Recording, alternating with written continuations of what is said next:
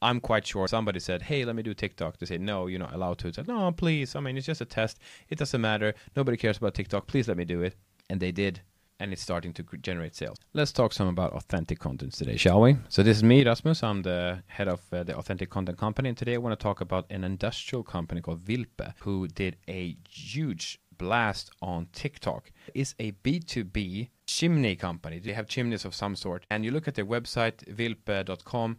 It's just the most basic corporate websites, but their TikTok has over 100,000 followers and over 2 million likes. An average video from them has something like 4,000 views. Why I want to use this as an example is that I want us to realize you can do experiments on this. Like, you can still keep your kind of corporate identity and you can still do stuff on TikTok. Yeah, what does Vilpe do? I mean, mostly they put the camera in front of the face of an employee who I think is ready for it, and they ask them questions and the employee responds. That's what they do. So they give a chance for B2B buyers to know, like, and trust the people who work in the company. And the weird thing is there's thousands of people who want to see that. Honestly, I don't think we should care that 4,000 people see our content about somebody talking at work. We want people who want to buy chimneys to look at what we do, right? But if you think about it, if there's 4,000 people who want to buy chimneys, even if there's 100 people looking that want to buy chimneys, and they look at our stuff, they look at our fans, and they start to know, like, and trust us,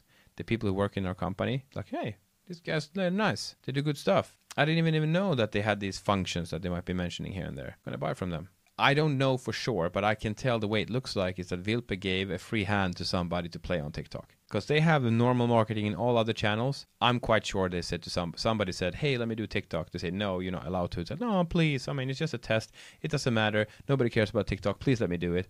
And they did. And it's starting to generate sales. This is not just something that young people do. And it doesn't just have to be TikTok. I mean, LinkedIn is my favorite platform. Just realize that creating authentic content is something you will have to start doing. I mean, you decide, it's your business, it's your job. But if Vilpe can do it, an industrial fan company, and they make money from it, filming people sitting at their desk, talking about their work, and the CEO, the owner, they just talk about stuff. Think what you could do if you really put your mind to it and you did it effectively. What could you do with your authentic content? All right, thank you very much for listening. We will have more case studies coming up in the future. I want to help you create authentic content. If you have some ideas or tips, by the way, I'm happy to hear them. I prefer to hang out on LinkedIn, so you can find me there. And until next time, take care.